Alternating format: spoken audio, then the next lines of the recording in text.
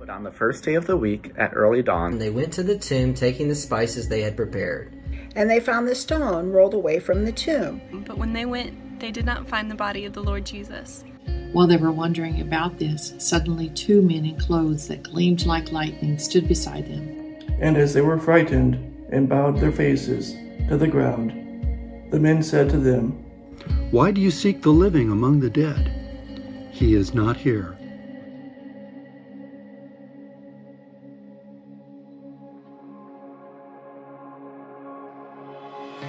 He is not here, but has risen. He is not here, he is risen. He is not here, but has risen. He is not here, but has risen. He is not here, but has risen. He is not here, but has risen. He is not here, but he has risen. He is not here, but has risen. He is not here, but he has risen. He is not here, but he has risen. He is not here, but he has risen. He is not here, and has risen. He is not here, he has risen. He is not here, but has risen.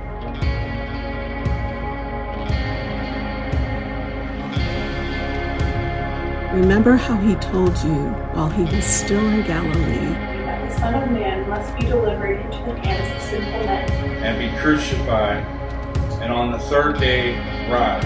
And they remembered his words. And returning from the tomb, and reported all these things to the 11 and to all the rest. Now it was Mary Magdalene, Johanna, Mary, the mother of James, and the other women with them who told these things to the apostles. But they did not believe the women, because their words seemed to them like nonsense. But Peter got up and ran to the tomb.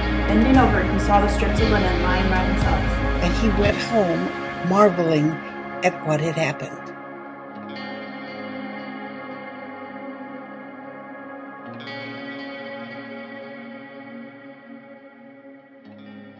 Good morning again, friends. If you are logging on with us just now, again, wasn't that really a special video? I have to tell you, it was really sweet for me to watch it being compiled, to get all those videos sent back from you. Thank you for those who read the passage this week and sent it to us.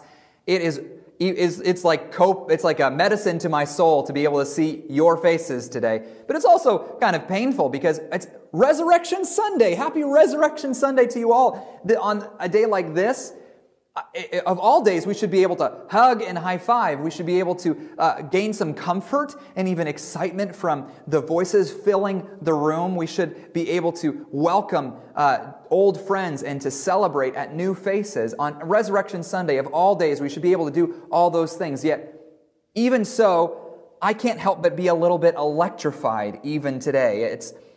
This is, after all, the Super Bowl for a Christian. Easter Sunday. I need now, more than ever, I think, Easter. Are you like me? I need a clear hope of resurrection to break into the buzzing static of my anxiety and apprehension. Maybe you're like me and you're ready to give up on the doom surfing and going to one more news article after another and shout back, actually, to dark and certain times that He is risen. He is risen indeed, friends. So whether you're sitting on your bed in your sweatpants or you're in a three-piece suit in your living room, I hope you're ready to celebrate with me. Because today, even for one day, we are going to refuse to despair. We are going to give ourselves fully to hope instead of fear. Not because we are blind to the times at all, but because we know, friends, who walked out of that grave. He is risen, friends. He is risen indeed. But before I get a bit too excited, can I just be honest with you? Can we be honest with each other for just a second? Did Easter catch you by surprise today? Maybe you spent the morning scrambling, trying to figure out how to make this morning a bit special for the family, or at least a little bit normal. Maybe you haven't shaved in a while, let alone showered in a while. You probably should look into that. You maybe just clicked here this morning because it was better, to be honest, than another news article or another Netflix episode. To be honest, I have to tell you, I hate the fact that I have to start mowing my lawn again. Do you understand what I mean? It's like the world marched straight into spring with calloused and indifferent to the fact that the pause button has been pressed on so many other things in our lives. Still, Many of us are just plumb exhausted. Maybe you just got off of a long shift taking care of way too many freaked out people. You're not sure you can spend one more day on your feet taking temperatures, delivering packages, or stocking shelves. Maybe you're just a nervous wreck right now. You're waiting for the news that somebody in your house might have this terrible virus, or maybe you've gained the news that someone does. Maybe you've even suffered a death, to be honest. Are you left wondering to yourself, can it really be Easter? Well, it turns out that the first Easter wasn't exactly looked for either. Only a handful that day believed it was even possible that day. And others, they openly rejected the news.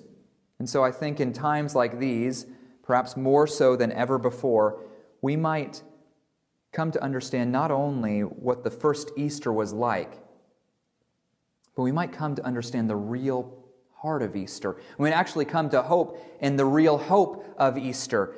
Perhaps we might begin to see the empty tomb not as just some well-worn cliche, not some children's tale that is cheesy and pleasant but expires tomorrow, but as something that is, as the first century understood it, as the very first Easter was understood, as something jarring and strange, as something interrupting, and yet something very real, as hope unlooked for in dark and difficult times.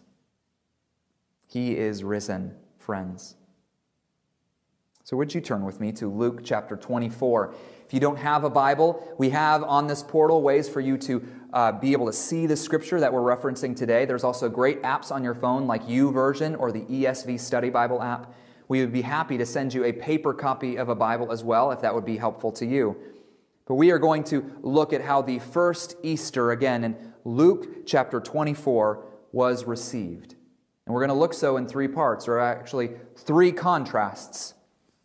Looking versus seeing, number one. Seeing versus understanding. And three, understanding versus believing. Let's start with the first of these. Looking versus seeing. Now, if you would look back again to verses 1 through 3, I want you to picture the events with me. 1 day and 2 nights have passed since Jesus was strung up on a Roman cross, as he was stripped naked, covered in blood, sweat, and spittle, struggling for breath as the people who once praised him as their king turned their faces away now in shame, only then to die in an outcry.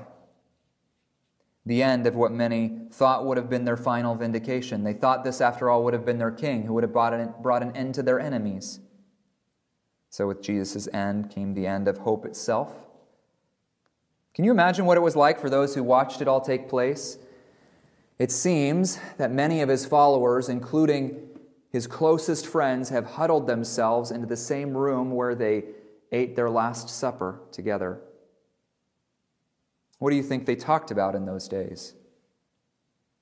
Wondering how it all could have ended this way, furious at how one in their number could have betrayed them without anybody noticing what was going on, confused at why Jesus did so little to stop it. They figured at least Jesus would have gone down fighting.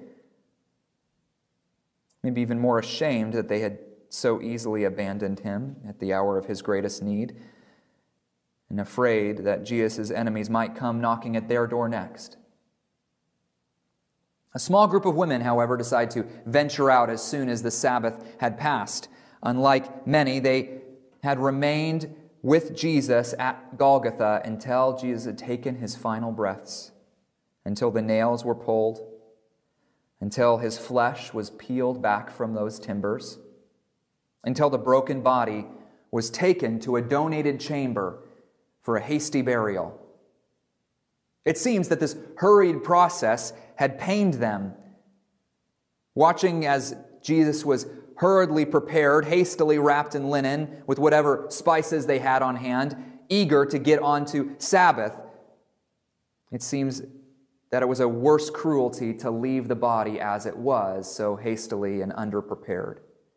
And so at the first glimmers of dawn, with just enough light for them to make their way, they went back to the tomb.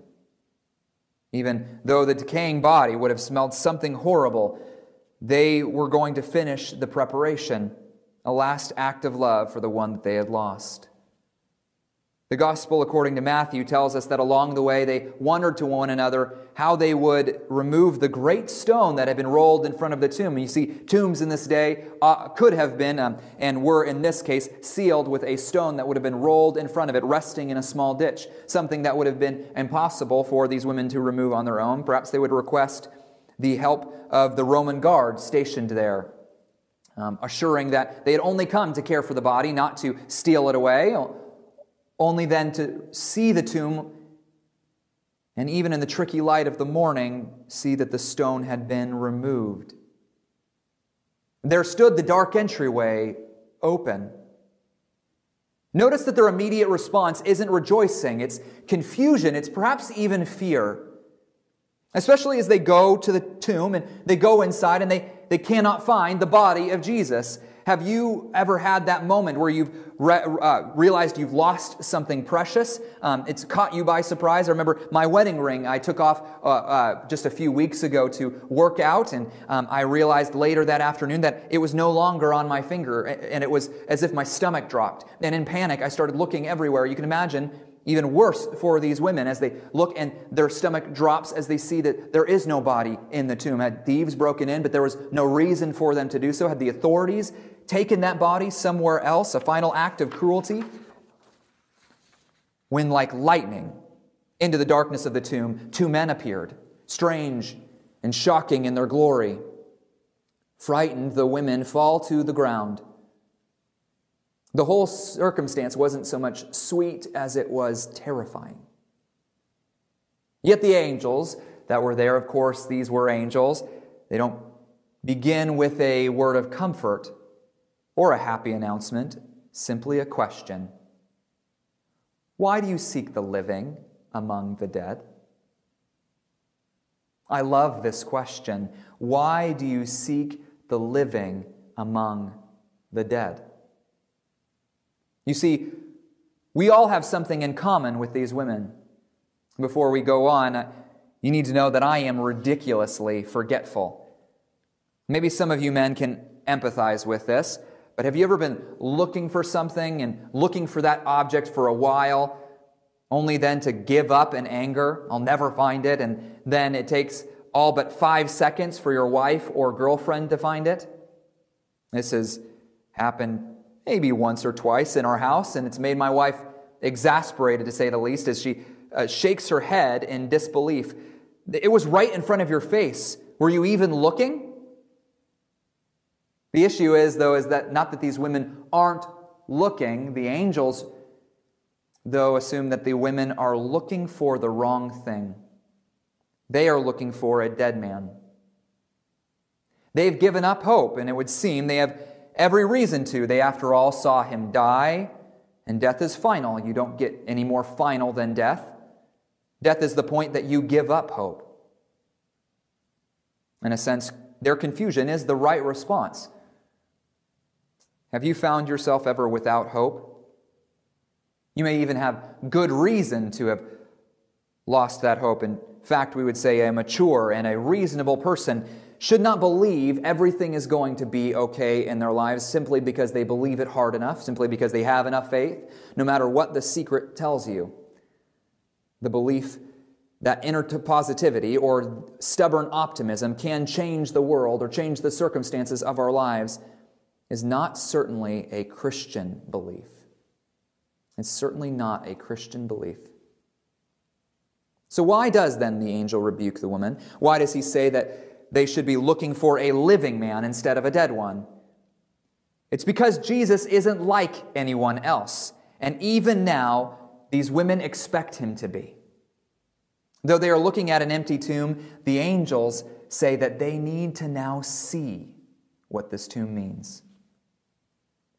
Here is the hinge point of history. From now on, there will be before Jesus and there will be after Jesus. C.S. Lewis puts it this way. The New Testament writers speak as if Christ's achievement in rising from the dead was the first event of its kind in the whole history of the universe. He is the first fruits, the pioneer of life. He has forced open a door which has been locked since the death of the first man. He has met, fought, and beaten the king of death. Everything is different because he has done so. Here, because of the resurrection of Jesus Christ, is the beginning of the end of everything sad. Even the iron grip of death will not grip anymore. It will be broken. Not because we simply believe hard enough, not simply because we are optimistic about our lives, but because the Lord Jesus indeed has been raised from the dead. Verse 6, he is not here, but he has risen. The women are looking, but now they need to see. This leads to our second contrast. Seeing versus understanding. You know, I've met many people who do not consider themselves to be Christians, yet nonetheless believe that Jesus really died and perhaps even rose again. Well, I don't have time to go into all the historical and literary evidence for both the crucifixion and the resurrection. I have to tell you, the evidence is fairly staggering. Even many secular scholars and historians would agree with philosopher William Lane Craig, who lists 4 of the main historical facts that everyone needs to grapple with. Fact number 1. After his crucifixion, Jesus was buried by Joseph of Arimathea in a tomb. Again, these are well-established facts that historical evidence lends itself to. Fact number 2. On the Sunday after the crucifixion, Jesus' tomb was found empty by a group of his women followers. That's what we're reading about in our passage. Fact number 3. On different occasions and under various circumstances, different individuals and groups of people experienced appearances of Jesus alive from the dead. Fact number 4. The original disciples suddenly and sincerely came to believe that Jesus was risen from the dead despite their having every predisposition to the contrary.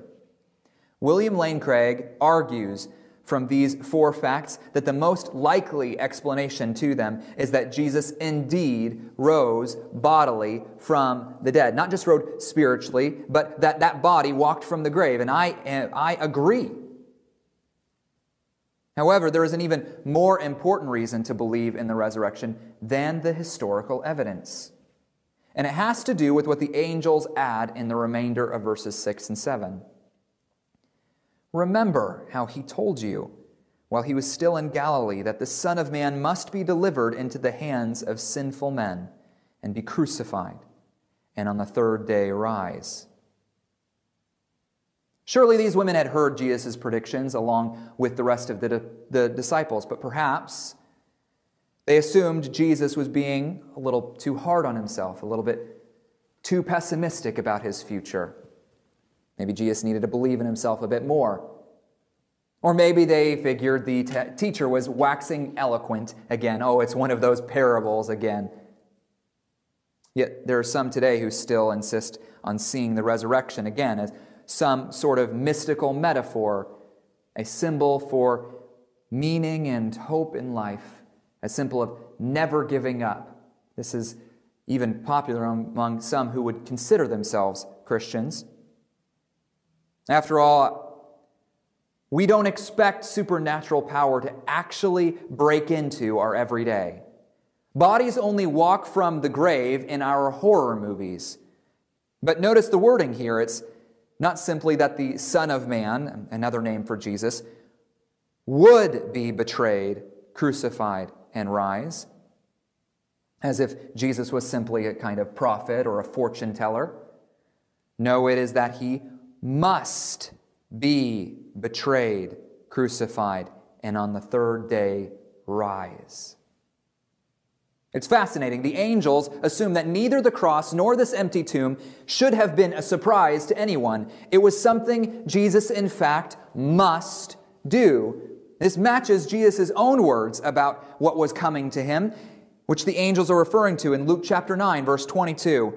The Son of Man, Jesus is speaking, must suffer many things and be rejected by the elders and chief priests and scribes and be killed, and on the third day be raised. I mentioned before that there are many who would concede that the crucifixion and maybe the resurrection happened. But I have to tell you that even belief that the crucifixion and resurrection happened is not all that distinctly Christian. You see, it's possible to believe and agree that these events occurred. But then to assume that the cross is some sort of grand accident, a tragic martyrdom of another visionary before his time, or maybe a picture of what it looks like to carry your beliefs all the way to the end. But when the Christian looks at Jesus, they take Jesus at his word. That these events are nothing less than the design of God. That these events were, in fact, the purpose Jesus came to accomplish and was working toward with every step that he took. In fact, every step was a step, in a sense, toward Golgotha.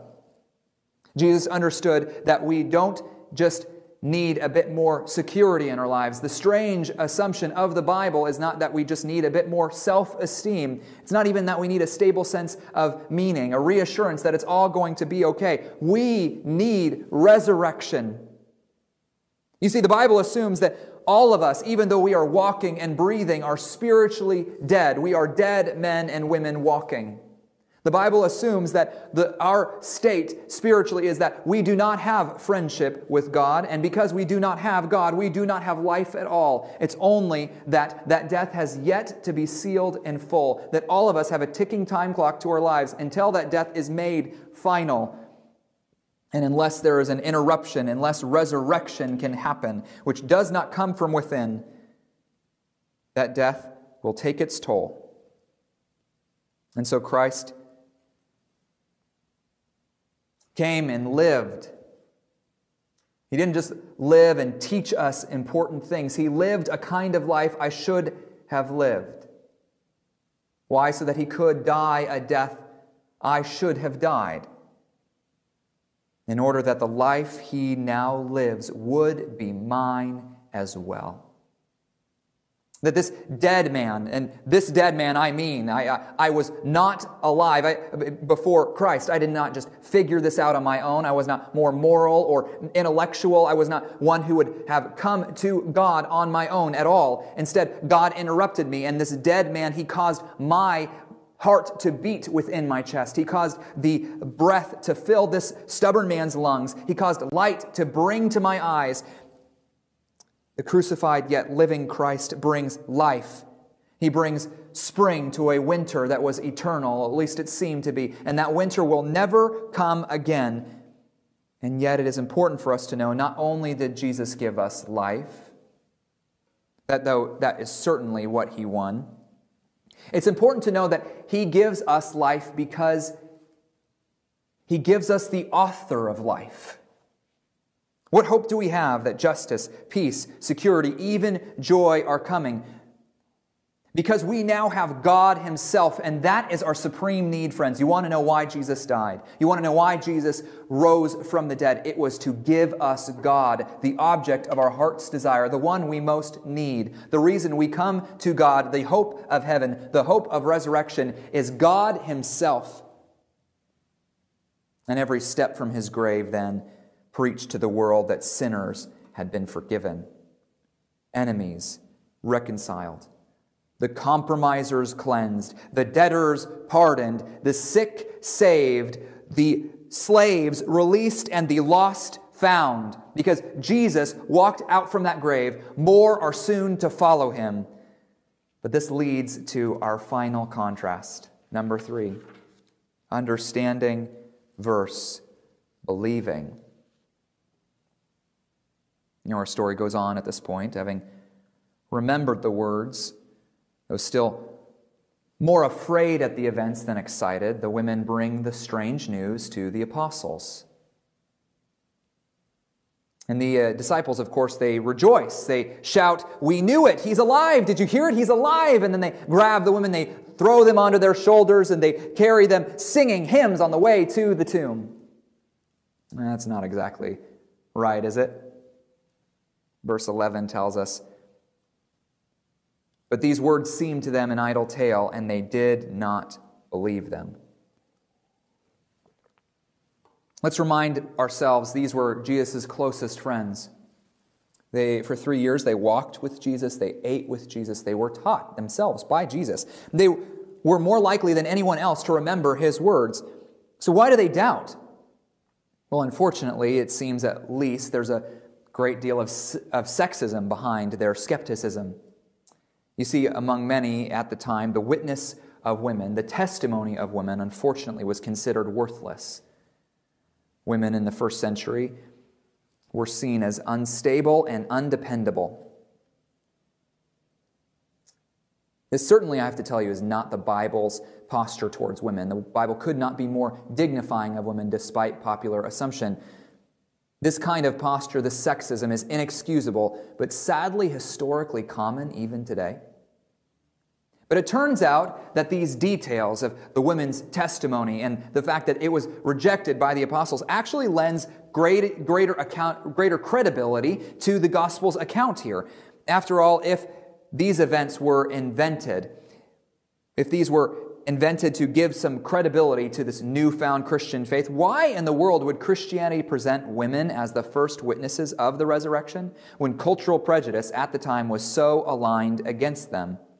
Why would they, in fact, refer to the pillars, the strongest teachers and leaders of the early church, as the ones who first rejected that same resurrection? Why would they include details so potentially destructive to Christianity's credibility? Why wouldn't they clear the egg from Christianity's face unless these events were actually true? But this aside, I think we would say that doubt is something we all can understand. In fact, we are in an age where doubt comes easier than faith. Faith, in fact, takes more work today than it ever has, and even many Christians carry, in some measure, a measure of doubt. Certainly, some of these doubts are intellectual in nature. Christianity seems to openly contradict our naturalistic assumptions. It deals in matters beyond what we can see, taste, and touch. After all, the claim here is that something we have all assumed is quite permanent. Death itself isn't quite so permanent at all. Some of our doubts are emotional, though. Our wounds and our unanswered questions have left us bitter, maybe toward God himself. When we most hoped God would come through for us, he didn't. How could a loving God allow something so hard, so unexplainable, so evil in your life? After all, you don't get more cruel and evil than the events that led up to Christ's own death. Still, I fear some of our doubts are prejudicial. We don't trust Christian claims because we don't trust the messenger they come from. We've known too many religious people who have been self-righteous and hypocritical, closed-minded, or we might say at least a bit too heavenly-minded for earthly good. Like the disciples, we disregard Christian claims because of the Christian that is making them. And finally, some of our doubts are in fact religious. You see, Jesus breaks our categories of how we understand God. He says that we cannot come to be close to God simply by following the rules. In fact, many rule followers are in need of forgiveness. That many who think they are close to God aren't close to God at all. In fact, the ones who are the real mess-ups, the ones who have squandered their life, are the ones who are actually have more potential of understanding their need and actually coming to hope in the hope of Christ. The ones who least deserve it are often the ones who find it. All paths don't actually lead to God, only one does, and it is through Jesus. These doubts, they may be intellectual, emotional, prejudicial, religious, or something else. But still, my point again is that all of us carry in some measure a measure of doubt. In fact, a faith that has never had to work through its doubts is, in fact, an immature one. But still, we respond to doubt in different ways. Some, like Mary and Joanna, and Mary, the mother of James, we find it easier to believe, even to celebrate these claims. We come to them quicker. Faith comes perhaps easier to you, and you can't wait to share this good news with others. You need to hear the comfort from me that is not a trite or a limited. It's not a subpar faith at all. It's not kind of alternative or faith light. But we again need to say that for some, faith just comes a little bit easier. Well, for others, like the disciples, they openly disbelieve. It seems all these things are an idle tale, as our passage puts it, utter nonsense. And these don't just doubt, they refuse to believe. Maybe your life makes sense the way that it is. Maybe you've accumulated your reasons and just enough surefire arguments to keep Christianity at bay. You convince yourself you've been there, you've done that, you've bought the t-shirt. But then there are some of us who are, well, somewhere in the middle. A bit like Peter. And we're left wondering. We're left wondering, what if? One of my friends, just this last year, was in this place. You see, he had heard it all, he was convinced. And since then, he had grown up, he had matured, and he'd left that childish religion behind him, as so many do today. In fact, he had since then given himself to tearing that same faith down, collecting arguments against this faith that he was so convinced he had already left behind. And then, foolishly, he began reading the Bible. At first, he began in order to gather more proof that this religion really was as ridiculous as he assumed it was, only to find himself quite accidentally, and I mean quite accidentally, doubting his own doubts, wondering if this all could be true. He became captivated, you see, by Christ and the clear transformation Jesus brought upon those who followed him, until it was his disbelief that he was disbelieving. George MacDonald puts it this way: a man may be haunted with doubts and only grow thereby in faith. Doubts are the messengers of the living one to the honest. They are the first knock at the door of things that are not yet, but have to be understood.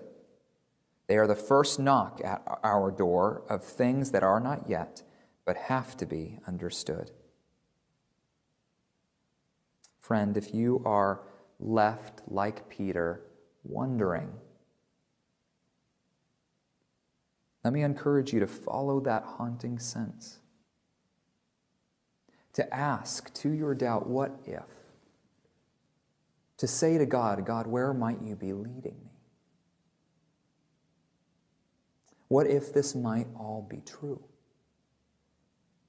In fact, the true joy of this passage is not that we are all left to figure it out on our own. The true joy of this passage is not that we are left to hopelessly feel our way to God if we can. It's not that we are left to try and weigh the options and consider the claims and jump forward in blind faith. It is that the risen Christ interrupts the doubters and the disbelievers. He reveals himself to the ones who are not looking for him at all.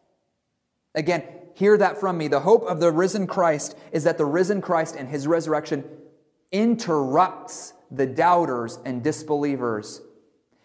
That Jesus himself knows us so well that he reveals himself to the ones who aren't even looking for him. And maybe, just maybe, that's you. Will you see? Will you understand? Will you believe? In closing, Hear this quote from C.S. Lewis. I couldn't put this challenge any better myself. What are we to make of Christ? There is no question of what we can make of him. It is entirely a question of what he intends to make of us. You must accept or reject the story. The things he says are very different from what any other teacher has said. Others say, this is the truth about the universe. This is the way you ought to go. But he says, I am the truth and the way and the life. He says, no man can reach absolute reality except through me. Try to retain your own life and you will inevitably be ruined. Give yourself away and you will be saved. He says, if you're ashamed of me, when you hear this call, you turn the other way. I will look the other way when I come again as God without disguise. If anything, whatever is keeping you from God and from me, whatever it is, throw it away. If it is your eye, pull it out. If it's your hand, cut it off. If you put yourself first, you will be last. Come to me, everyone who is carrying a heavy load. I will set it right. Your sins, all of them, are wiped out. I can do that. I am rebirth. I am life. Eat me. Drink me. I am your food. And finally, do not be afraid. I have overcome the whole universe. That is the issue. Again, what are we to make of Christ? As C.S. Lewis says, there is no question of what we can make of him. It is entirely a question of what he intends to make of us. You must accept or reject the story. What about you? Friend, if you are not a believer, I want to appeal to you again. I am so glad that you chose to log on today. Chances are you need more time to make sense of Christian claims. Chances are you come with a lot of doubts that still need to be worked through.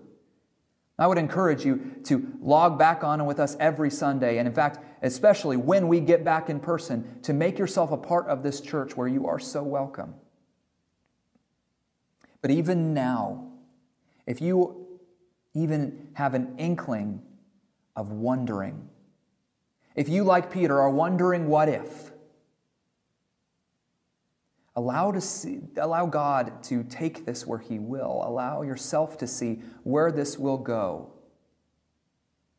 And today, if you are ready to turn upon him and confess not only that the resurrection and the crucifixion are real and happened, but they were necessary for your sake because you were a dead man, a dead woman, and now you need life. And only life can come through him. If you are willing to say that, to rest upon Jesus for the forgiveness of your sins and find life in him instead and in place of death, knowing that only hope awaits you, even in dark and despairing times, I can tell you today that that faith works for you. You do not have to clean up your life. All you have to do is confess that God, what he says about your life is actually true, and that what Jesus accomplished actually worked, and you are his forever. You have the life and light of your salvation because you have God himself, and there is only hope for you. Friend, would you do that today? We have a couple prayers that are listed in the comments section merely to help you guide in your time in talking to God. Those prayers do not save you. God is the one who saves you, but they help you in talking to him, especially if that's foreign to you. If you're praying those prayers for the very first time today, I want to know. Would you let me know? Would you contact me directly? Even after service, I want to pray and celebrate with you and help you walk, more importantly, in obedience to Christ, to walk into this life in which you stand. And if you are a Christian, today of all days, would you shout back to the dark, he is risen indeed. Would you identify even now who needs this good news, and would you be the one who explains it to them? On Easter of all days, we have reason to hope, and in times like these of all times, we need it more than ever. Would you pray with me in closing? Lord, where else would we go than you? You have the words of life. Lord, we do not come to you as those who are searching. We are looking for the wrong thing. We're looking for a dead man. And we need to look for one who is raised. Thank you for interrupting me and those Christians who are watching this day, for interrupting them. No matter where they're coming from, no matter what track record they come with, none of us can offer you anything except for our praise. You've taken dead people and woken them up to life. Would we walk in that life, especially now? And would you do as you only can do, is save more? Would you raise more to this new life? Would you open more eyes to the truth? Would you cause more to say, in spite of their doubt, this one thing is real and true? Lord, would they place their trust upon Jesus Christ and find him to be more good, more beautiful, and true than anything else they've ever hoped on in their entire life? We pray on this Easter Sunday in light of the one who was dead and now raised, Jesus Christ, our crucified yet reigning King. Amen.